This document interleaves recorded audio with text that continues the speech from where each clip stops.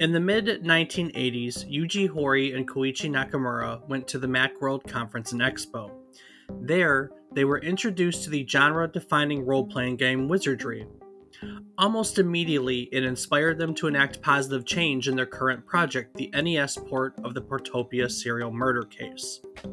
But as Yuji Horii thought more about the game, he began to see ways in which he could improve on it, and most importantly, make it appeal to more people.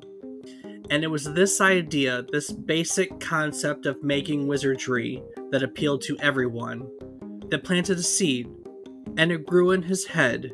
It grew and it grew and it grew into one of the most influential role-playing games of its time. Today, we're going to tell you the story of Dragon Quest. As part of its tale, we'll learn about the history of the company Enix and the various notable persons involved in the game, including Horii and Nakamura. So take a seat and join us as we set off to slay the Dragon Lord on yet another trip down memory card lane.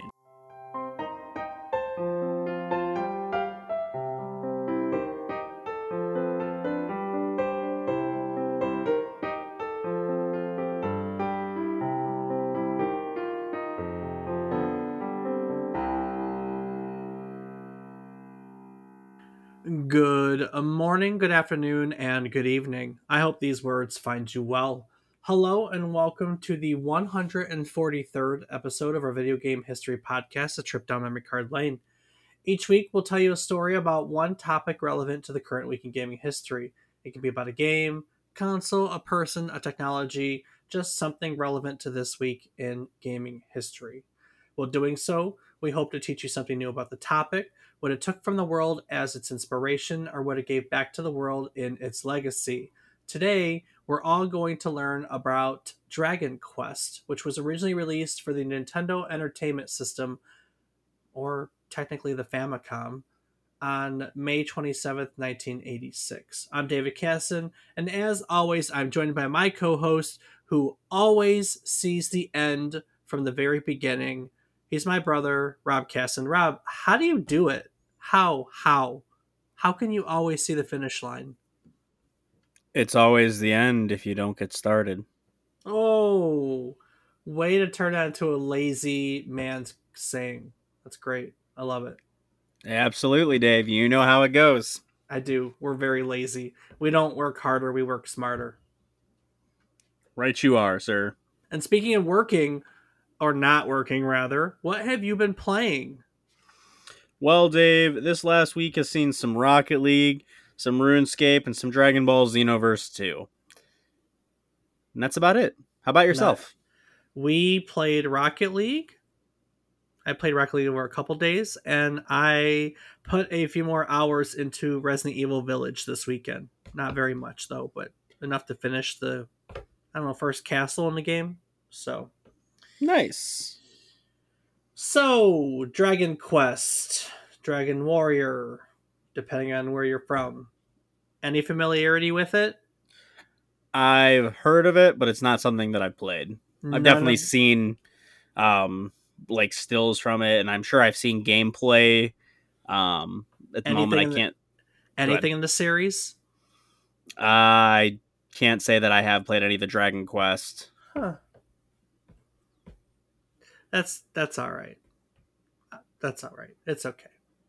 I don't think it's as popular. I don't think it's not as popular anymore as some of the other RPGs. So that's not surprising at all. The modern ones are good though. You should try them. I say that about every game we redo though, don't I? Yeah, that you do. Yeah, you should try it. Well, I tend not to do crappy video games unless I'm specifically doing an episode on crappy video games. And then I know there's been at least one episode where I've been like, I can't in good conscience recommend this to anybody. So I just don't remember what it was. Huh. Yeah, I couldn't tell you, Dave. Well, September 22nd, 1975. We're going back. We're going way back. That we are.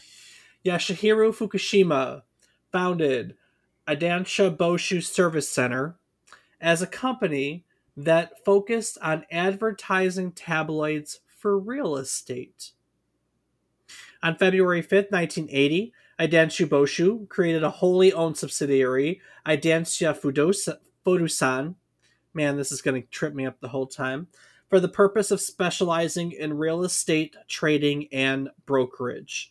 The next year, the company was renamed Eidansha Systems, and in 1982, it made an unsuccessful attempt to become a national real estate brokerage chain.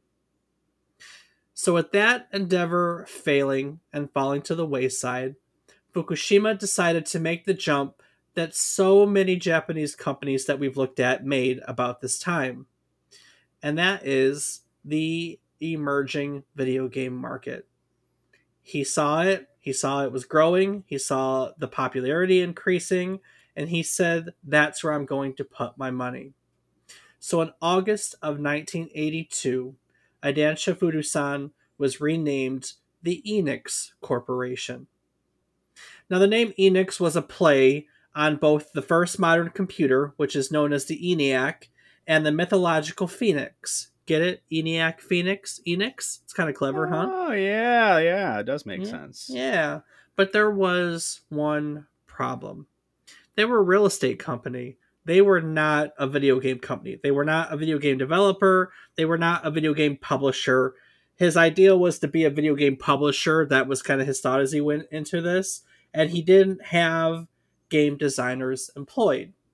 So, Fukushima decided to organize a competition named the Enix Game Hobby Program Contest, which was advertised in various computer and manga magazines in Japan.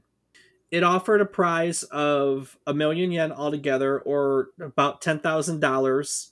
And that 1,000,000 yen there were different prizes. The max one was 1,000,000 yen, or about $10,000 for a game prototype, which Enix could publish.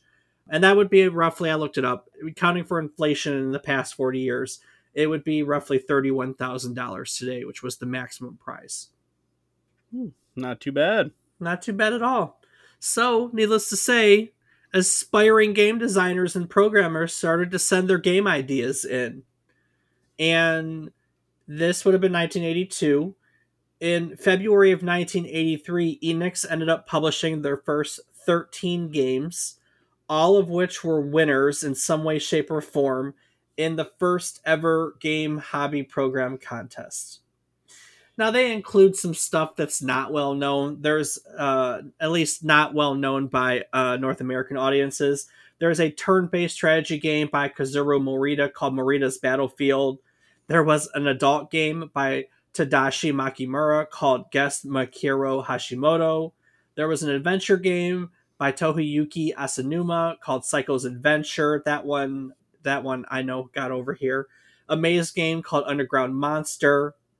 And most notably, there was a designer named Koichi Nakamura who turned in a game called Door, and a writer for a weekly manga anthology called Weekly Shonen Jump.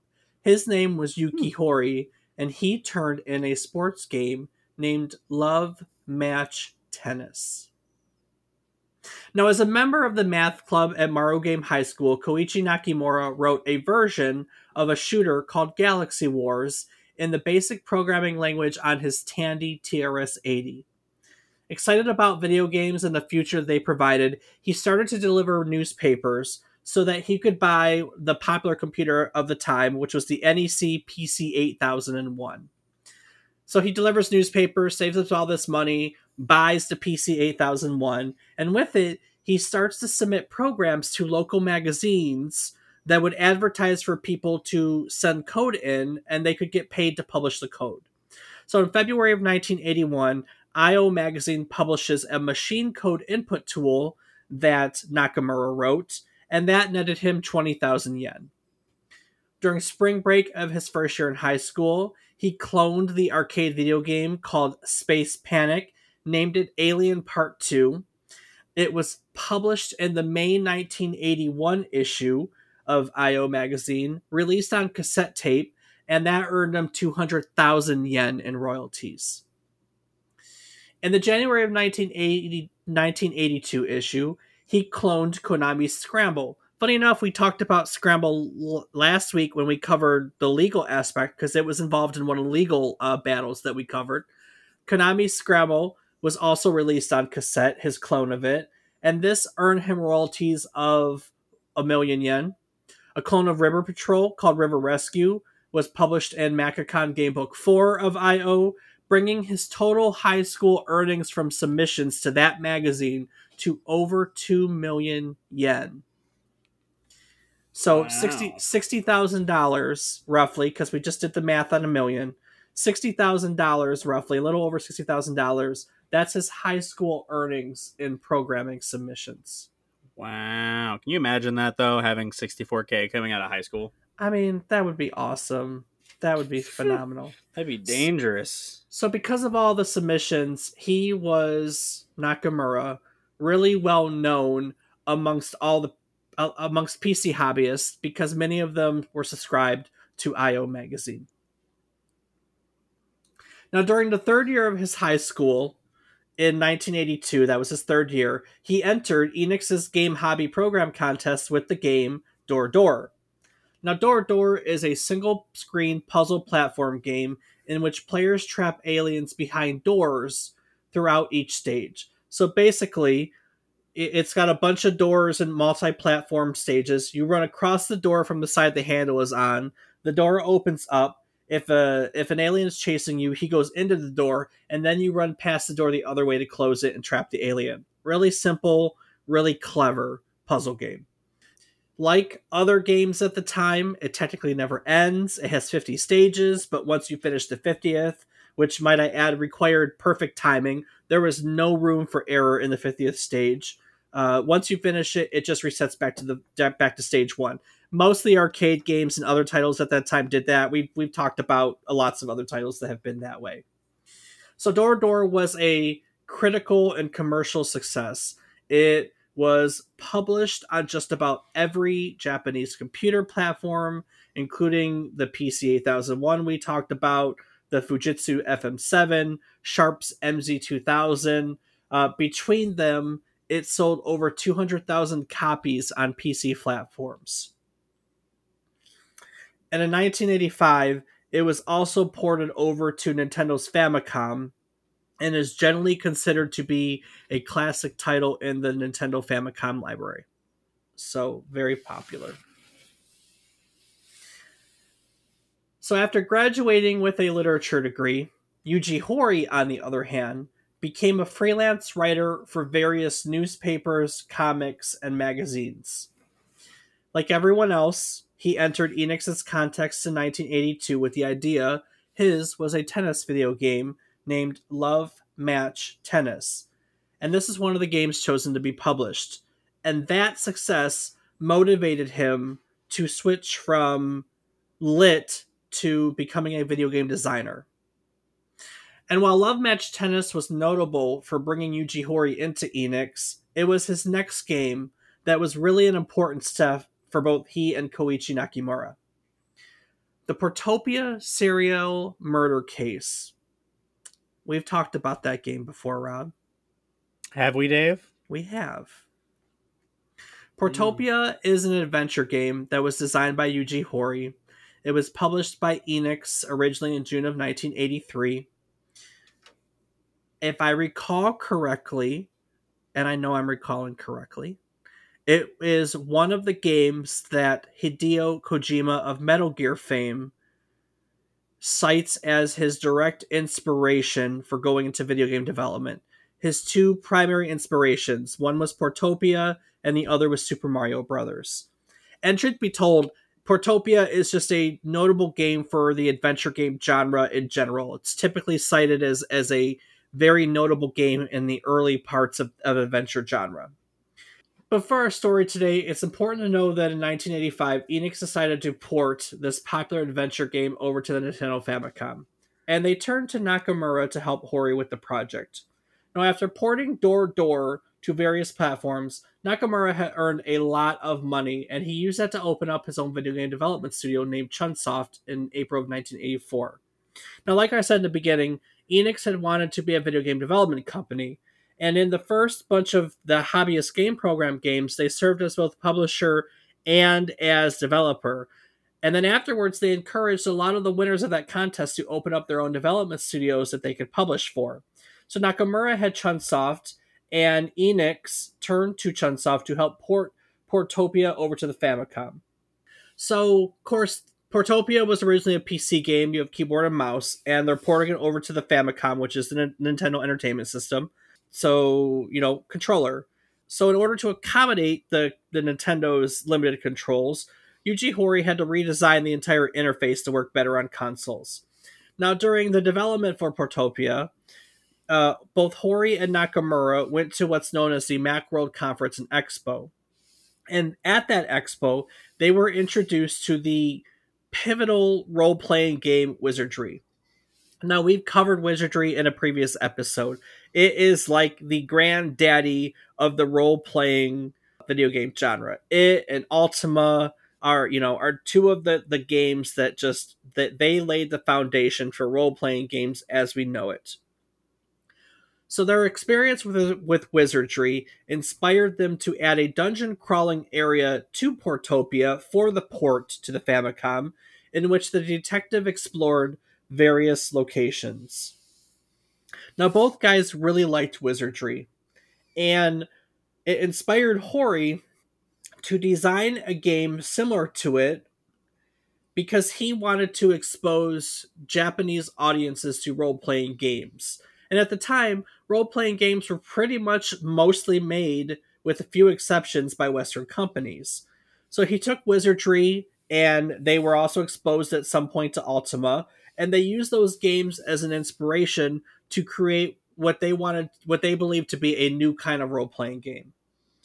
And this idea was a role playing game that didn't rely on previous experience with Dungeons and Dragons, that didn't require hundreds of hours of repetitive fighting, and most of all, a role playing game that could appeal to any kind of gamer.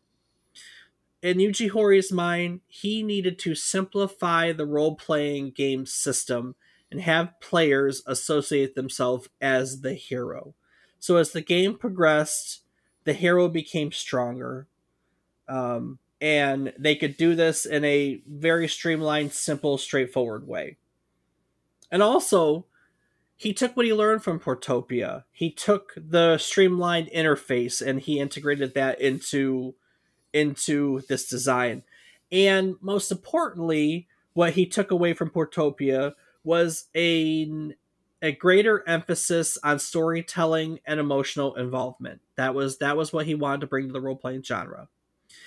So Horii and his team at Chunsoft, began developing what would become Dragon Quest in 1985.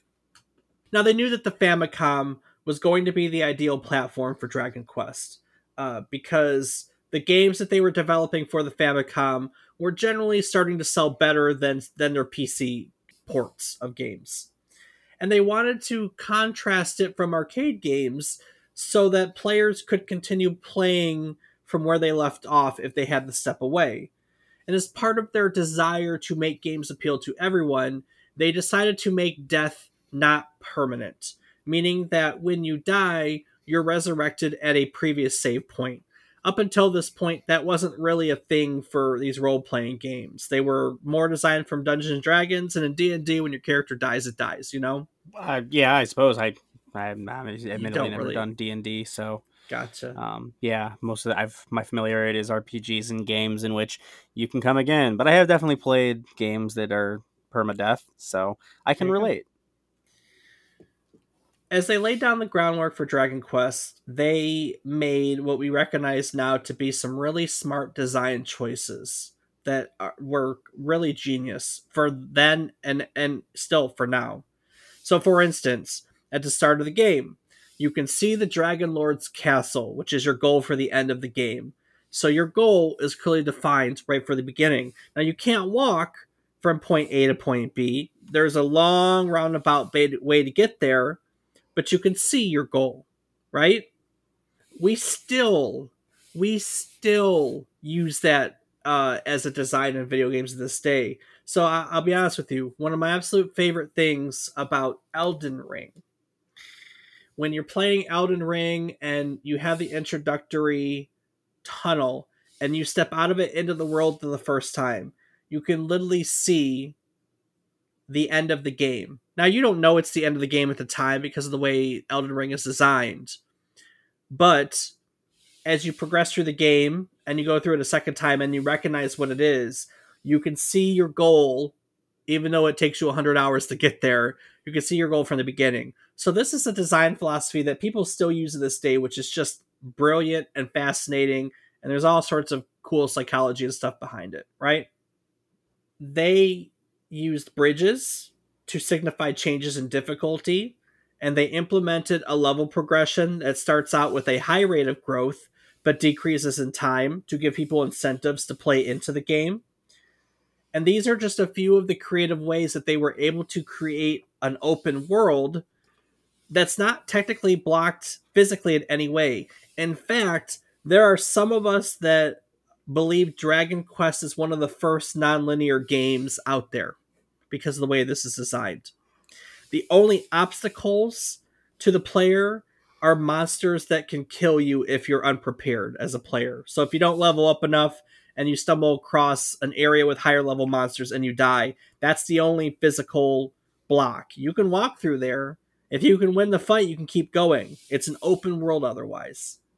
Definitely been there before. Right? Right? So Horii and the programmers sat down, they designed the game. They had the design, they had the team of programmers that could make it happen, and next they had to figure out the art. But who could they help to enlist with that, Rob? I'm gonna guess another well-known name. Another well-known name. So because they wanted to appeal to everyone, they sought out the help of an artist that, yes, was well known by everyone. So after graduating from a creative high school, Akira Toriyama took up a job designing posters for an advertising agency. After 3 years, he grew tired of that environment, got lazy about it, started coming into work late, started not really focusing, and eventually he just up and quit. So he's 23 years old, he doesn't have a job, he's needing money quick, and he's out and about. I think it's a coffee shop, don't hold me to that. But he sees an ad for an amateur contest in Kodansha's weekly shonen magazine. So he submits some manga. He had been drawing things since he was a kid. He wasn't serious about manga in any way, shape, or form. He had dabbled in it a few times for friends, but it definitely wasn't his focus. But like I said, here he is, 23, no job, needs money, sees a contest, submits something. But that submission doesn't meet deadlines time wise, and so nothing happens from it. But in the meantime, he sees that another magazine, Weekly Shonen Jump, accepts submissions for their newcomer award every month. So he resubmits the manga there. Kazuhiko Toriyama gets the entry and reads his manga, really enjoys it, but he can't do anything with it because it's a parody of Star Wars and not an original work. So Toriyama sends Toriyama a telegram. He says it's great. Keep drawing, keep sending me stuff. Let's see if we can make this work. This results in a manga called Wonder Island, which was Toriyama's first published work. It was published in Weekly Shonen Jump in 1978. However, with that being said, they had a reader survey every issue and it came in last place. And this was discouraging to Toriyama. He considered quitting manga, but for some reason he stuck with it. He wrote and was able to publish Wonder Island 2, and it also flopped. So for about a year, he recalls writing story after story after story. By his accounts, for that course of a year, he wrote around 500 stories, and they were all rejected. Wow. So at some point, Torishima encourages him to draw a female lead character. Toriyama agrees, and he creates Tomato, the cutesy gumshoe, in 1979, which had a little bit of success.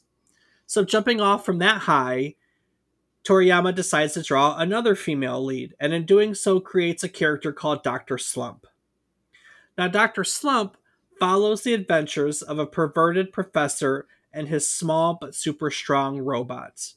And this ends up being a huge success. It was serialized in Weekly Shonen Jump from 1980 to 1984. But Toriyama wanted to end the series within 6 months of creating it. So the editors would only let him quit if he agreed to start another series for them afterwards, which he did.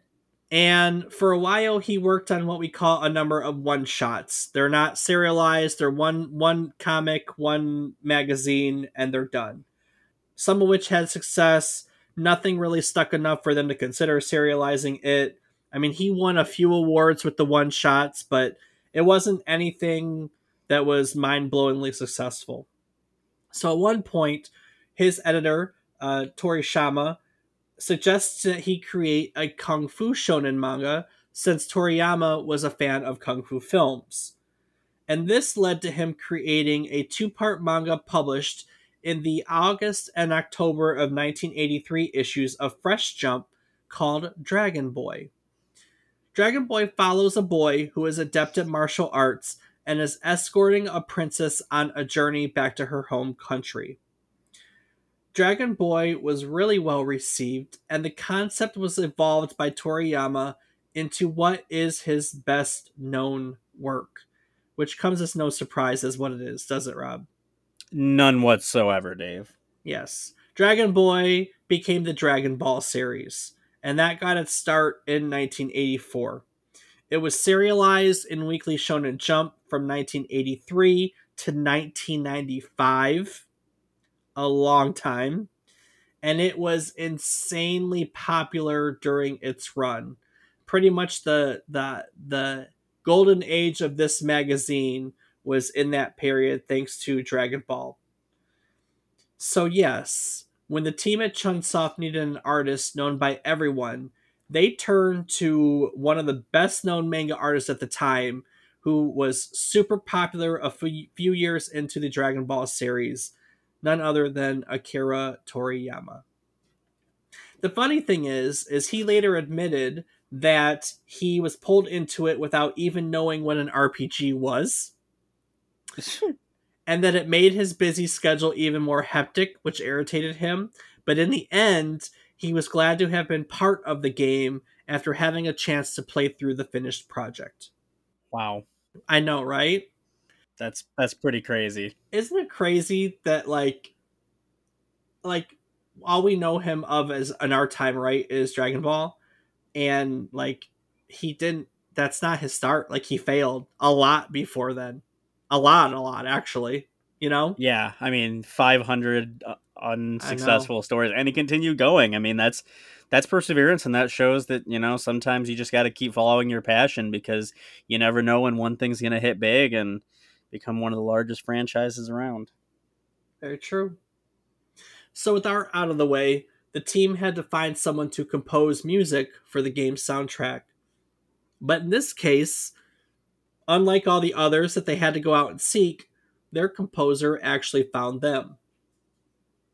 So Koichi Sugiyama was a music lover. He grew up in a home which was said to always have music playing. He graduated from the University of Tokyo and then went into the reporting section at Nippon Cultural Broadcasting in 1958. He quickly joined Fuji TV as a director later that year.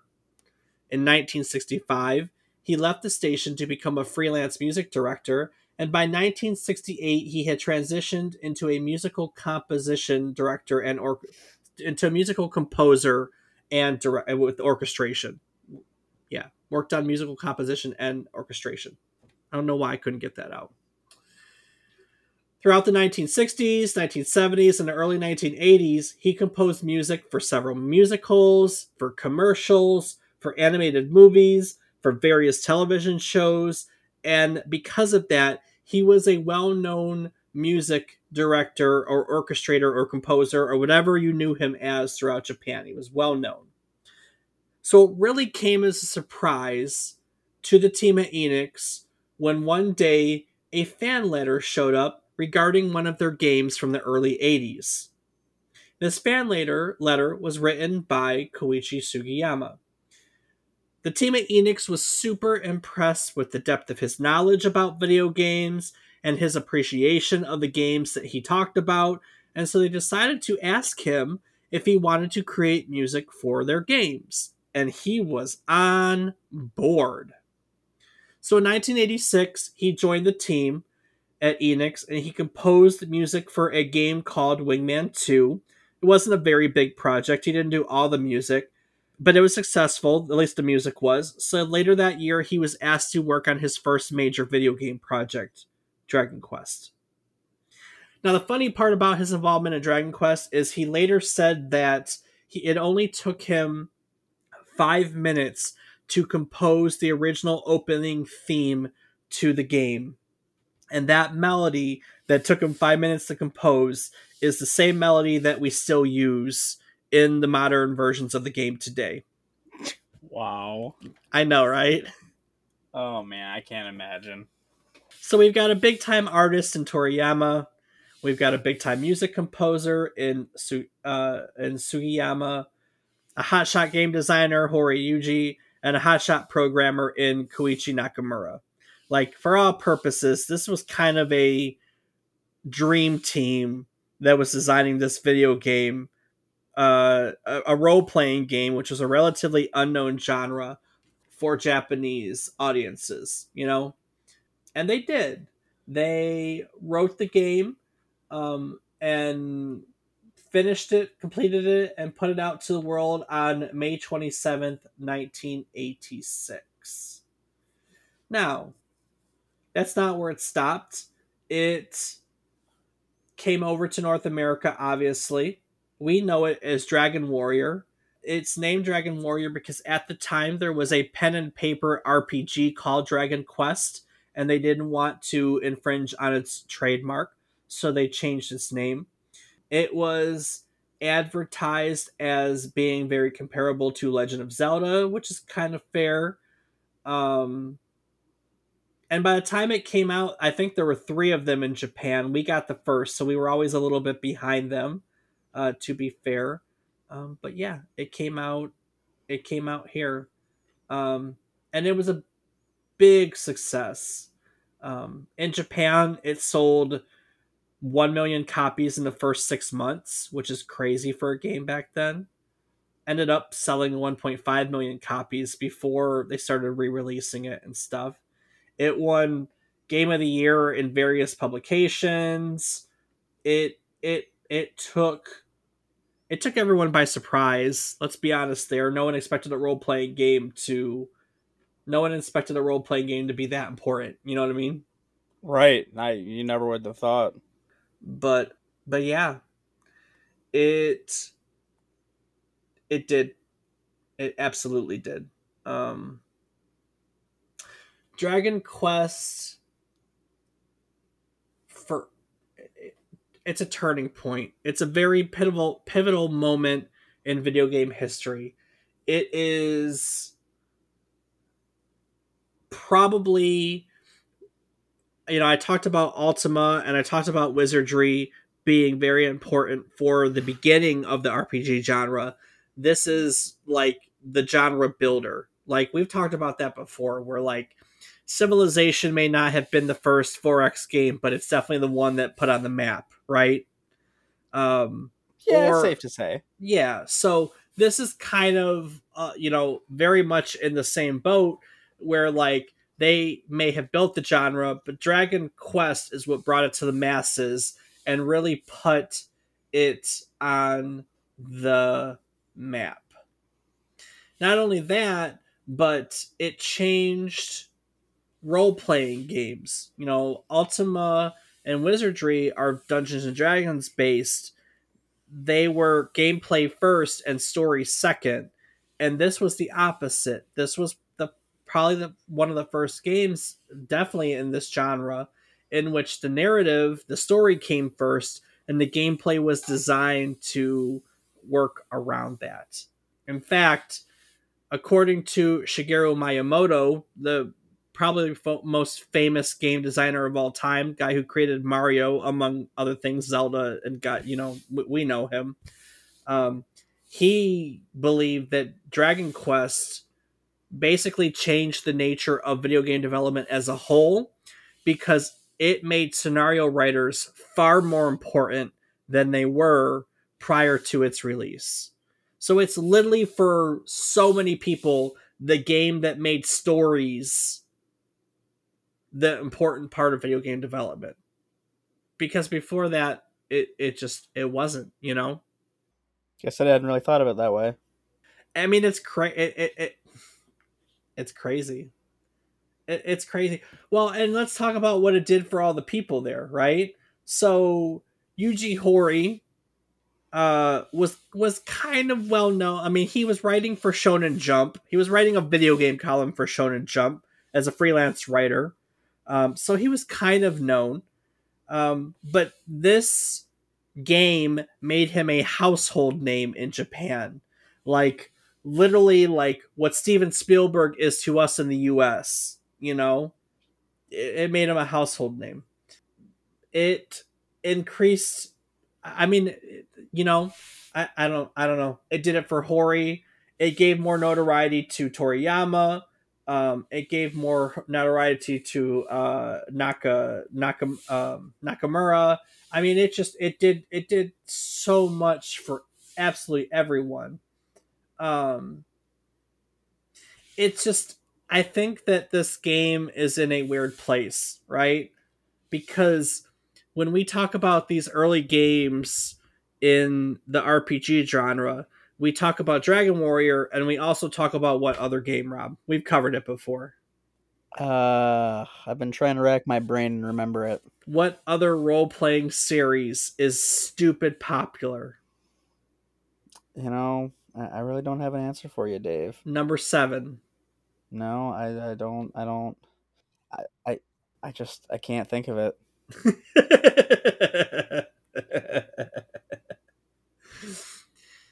So, coming out of Japan at this time, right? You have Dragon Warrior on Enix side, and you have Final Fantasy on the Square side. We did a Final Fantasy episode. I don't know. It couldn't have been that long ago, was it? I want to say it was the end of last year.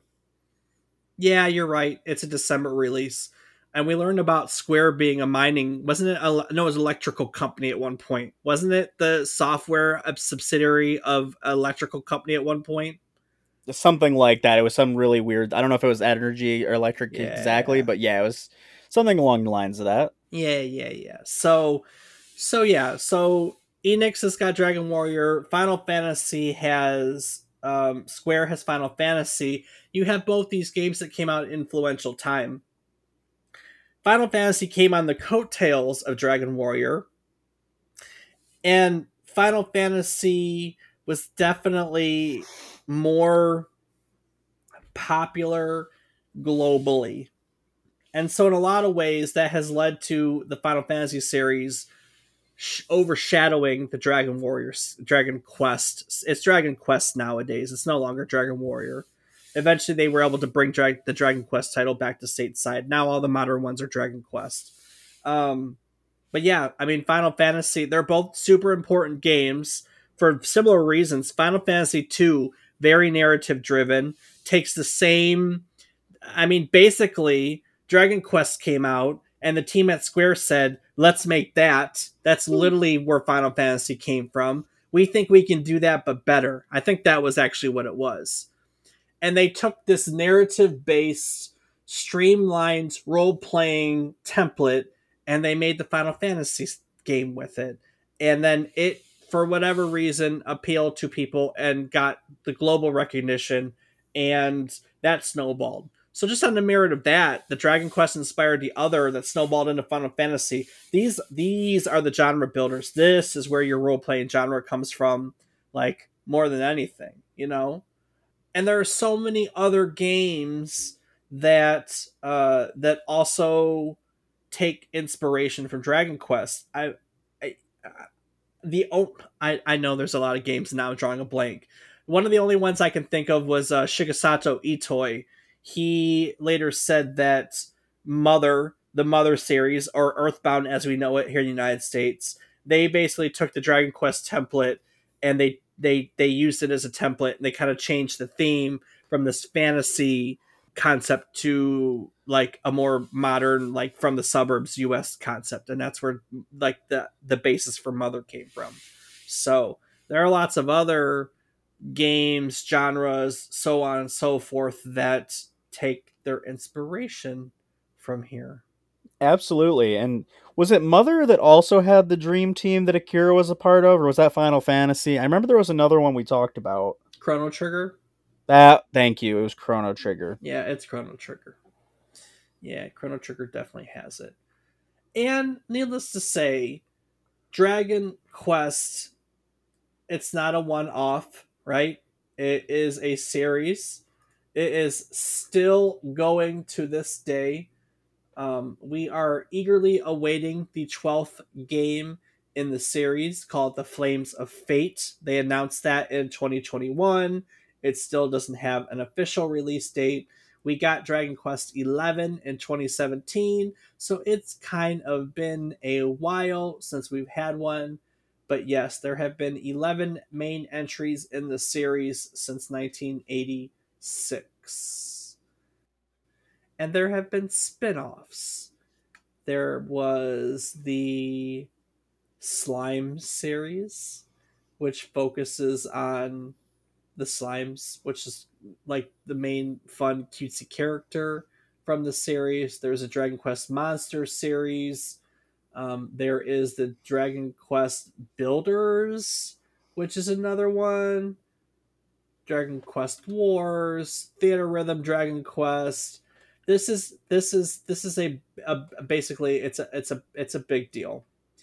The video game industry is such a big deal. What it is to Japan and what it is to the industry, that Dragon Quest is known as Japan's national game. Wow. No joke, because of what it did for building the genre and what it did in general for putting Japanese developers on the map alongside Nintendo and Mario and so on and so forth. But like, this was a big one. This was a big one. So Japan's national game. That's pretty crazy when you think about it. I know. Let's say, like, what would you consider America's game at that? Like, I wouldn't even have any idea to know. I don't know either, because so many of the games that we associate with like our games, specifically in this time period, a lot they were Japanese, right? Exactly. That's what I'm thinking. Like, I don't know. Pac-Man, Japanese. Mario, Japanese. Space Invaders. To be fair, we did have Pong. I mean, we did get this show going, so I mean, yeah, they just took what we did and did it a million times better. they kind of did. Um, I was reading something interesting as I choked in the middle there.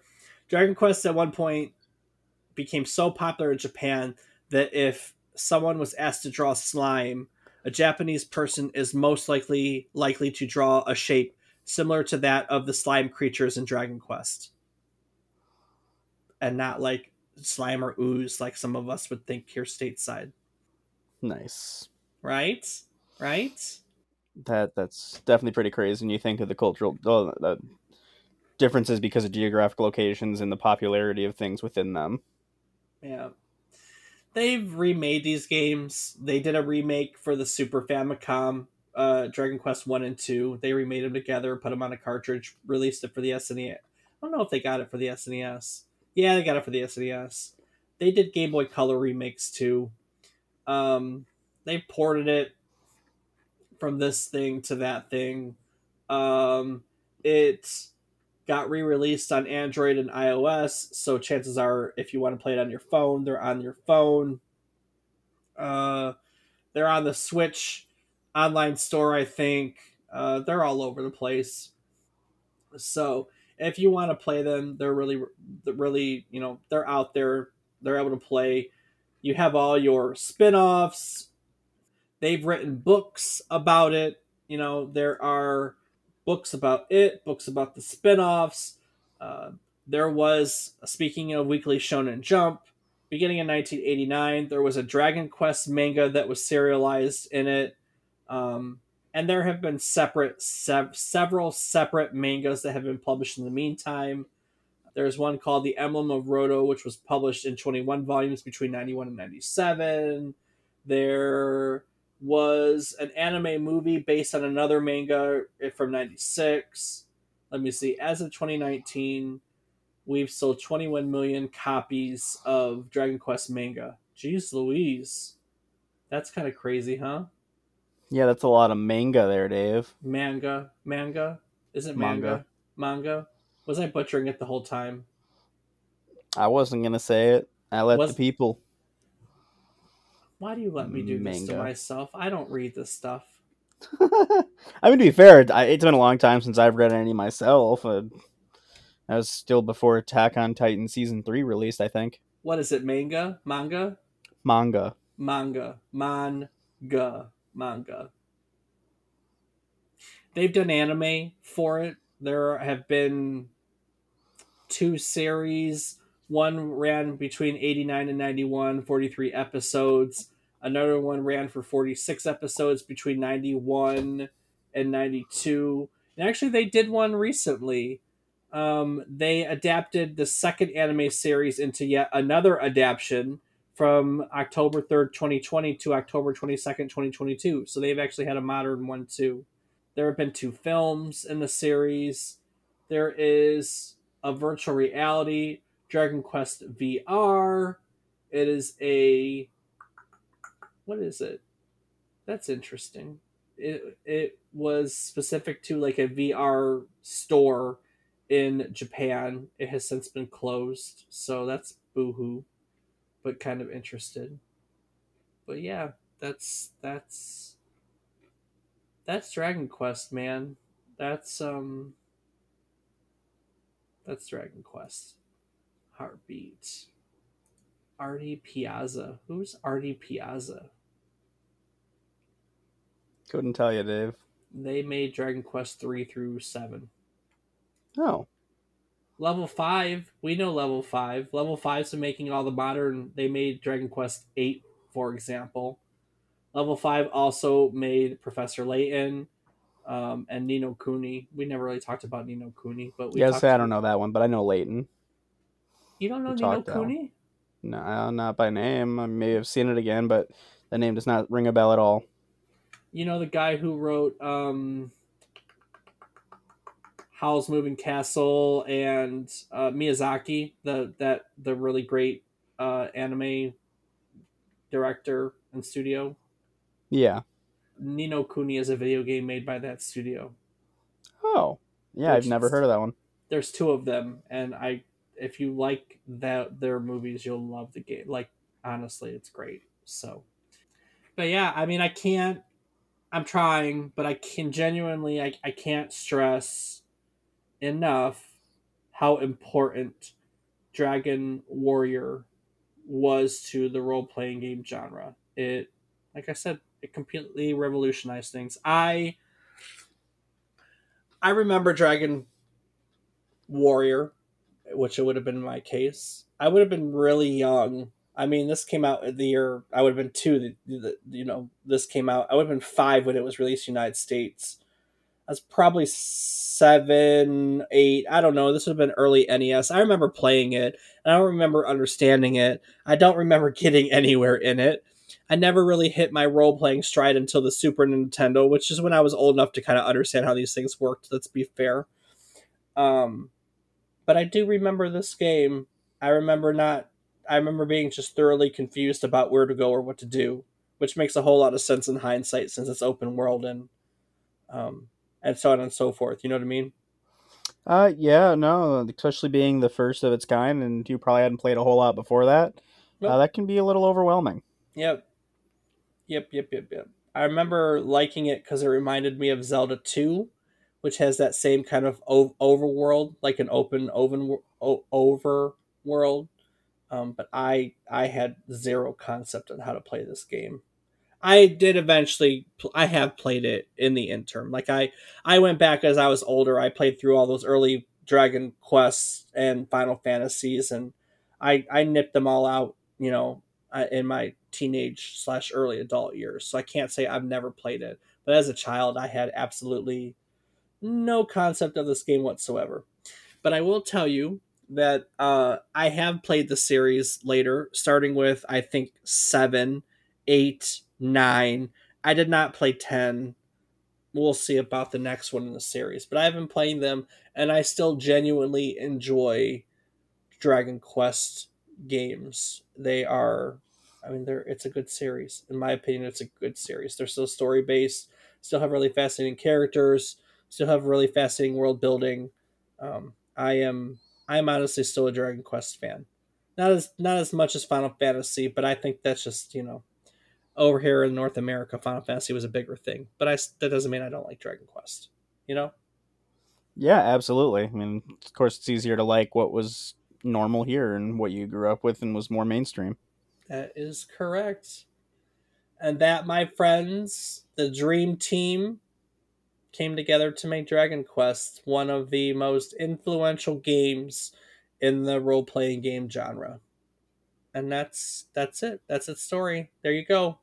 Congratulations, we did it. Yay! Woo!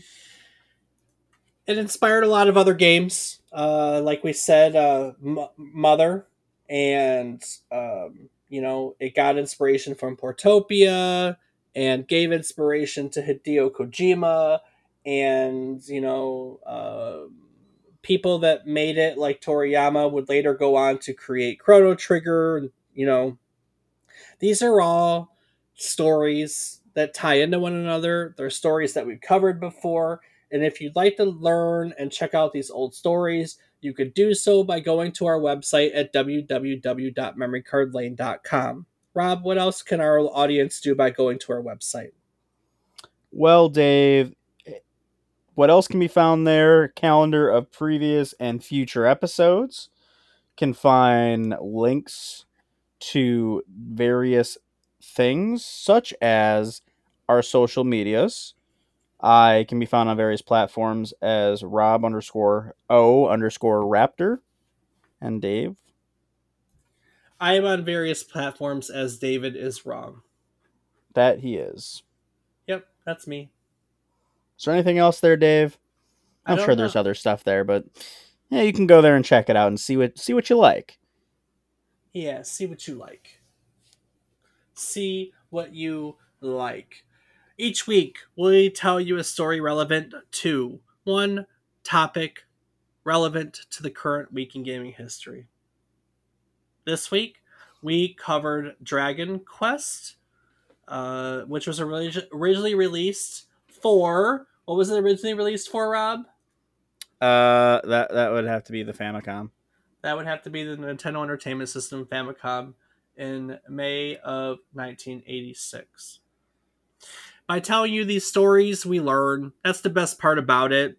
Each week, as we do research for our episodes, we learn things, and it's very fulfilling getting to learn week in and week out, and take that and and getting to teach you.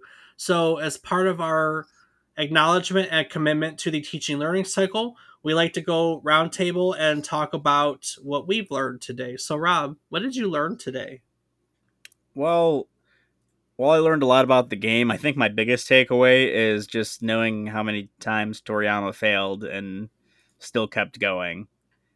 That's pretty crazy to know. I mean, obviously, it's easy to know someone when they're successful, less so when they're not so much. But just to know that he continued after so many failed attempts, it just definitely makes you think: how many other successful people do we know out there that have followed the same thing? They've come to face a lot of failures, but because they never gave up and kept pursuing it, they're huge now. Or how many people out there are just one more attempt away from being the next Toriyama? But how many of them just stop because they keep failing? It's true. It's true. I like mine half glass, half full perspective. I don't I know. mean, absolutely. No, it's definitely good to have that. But I mean, but on the same front, you never know. That person could be the 499 and they never want to make it to 500. But that 500 one could be the one. Could be. Very well What about could be. yourself, Dave? What's your big takeaway? It's very similar for me. I didn't know anything about Toriyama, so that was really fascinating. I didn't know anything about the music composer. That was fun to learn that he was a fan and sent in a fan letter and then became a video game composer. He did it for a while after that, to be honest with you. Composed for years upon years upon years after that introduction. This is just a fascinating story all the way around. I really enjoyed this one. I really enjoyed this one. I went in having a basic knowledge. I mean, we've talked about Horii before. We covered Portopia. We talked about it, with Kojima. We kind of talked about this with Wizardry and Ultima. We've touched base. We've circled this game for a long, long time. So I had a basis in it, and even when you have a basis in it, you still get surprised by things. And of course, it was a lot of fun. I knew you in particular would really enjoy Toriyama's background, which is why I included that in there for you. So this was just fun. This was a fun game to cover. And that'll do it. That's the story of Dragon Quest, Japan's national game. So, Rob, before I take it out of here, is there anything you would like to add to today's episode? Well, Dave, as always, I do have to take a quick moment to say thank you to so much for everyone for listening. We hope you're enjoying listening to us week in and week out. And if you're not, well, thanks for listening anyway. Awesome. Well, on that note, let's look at next week. Next week, we're all going to learn about Nintendo's first gaming console, which is the Color TV game. As part of its story, we'll revisit the history of Nintendo and we'll look at all the variations of this specific console as we talk more in depth than we have before about the first generation of consoles altogether. So stick around and join us as we sit around a table and play cards on yet another trip down memory card lane. Do the thing. Scooby Doo Bum Dum Bum Boo Doo.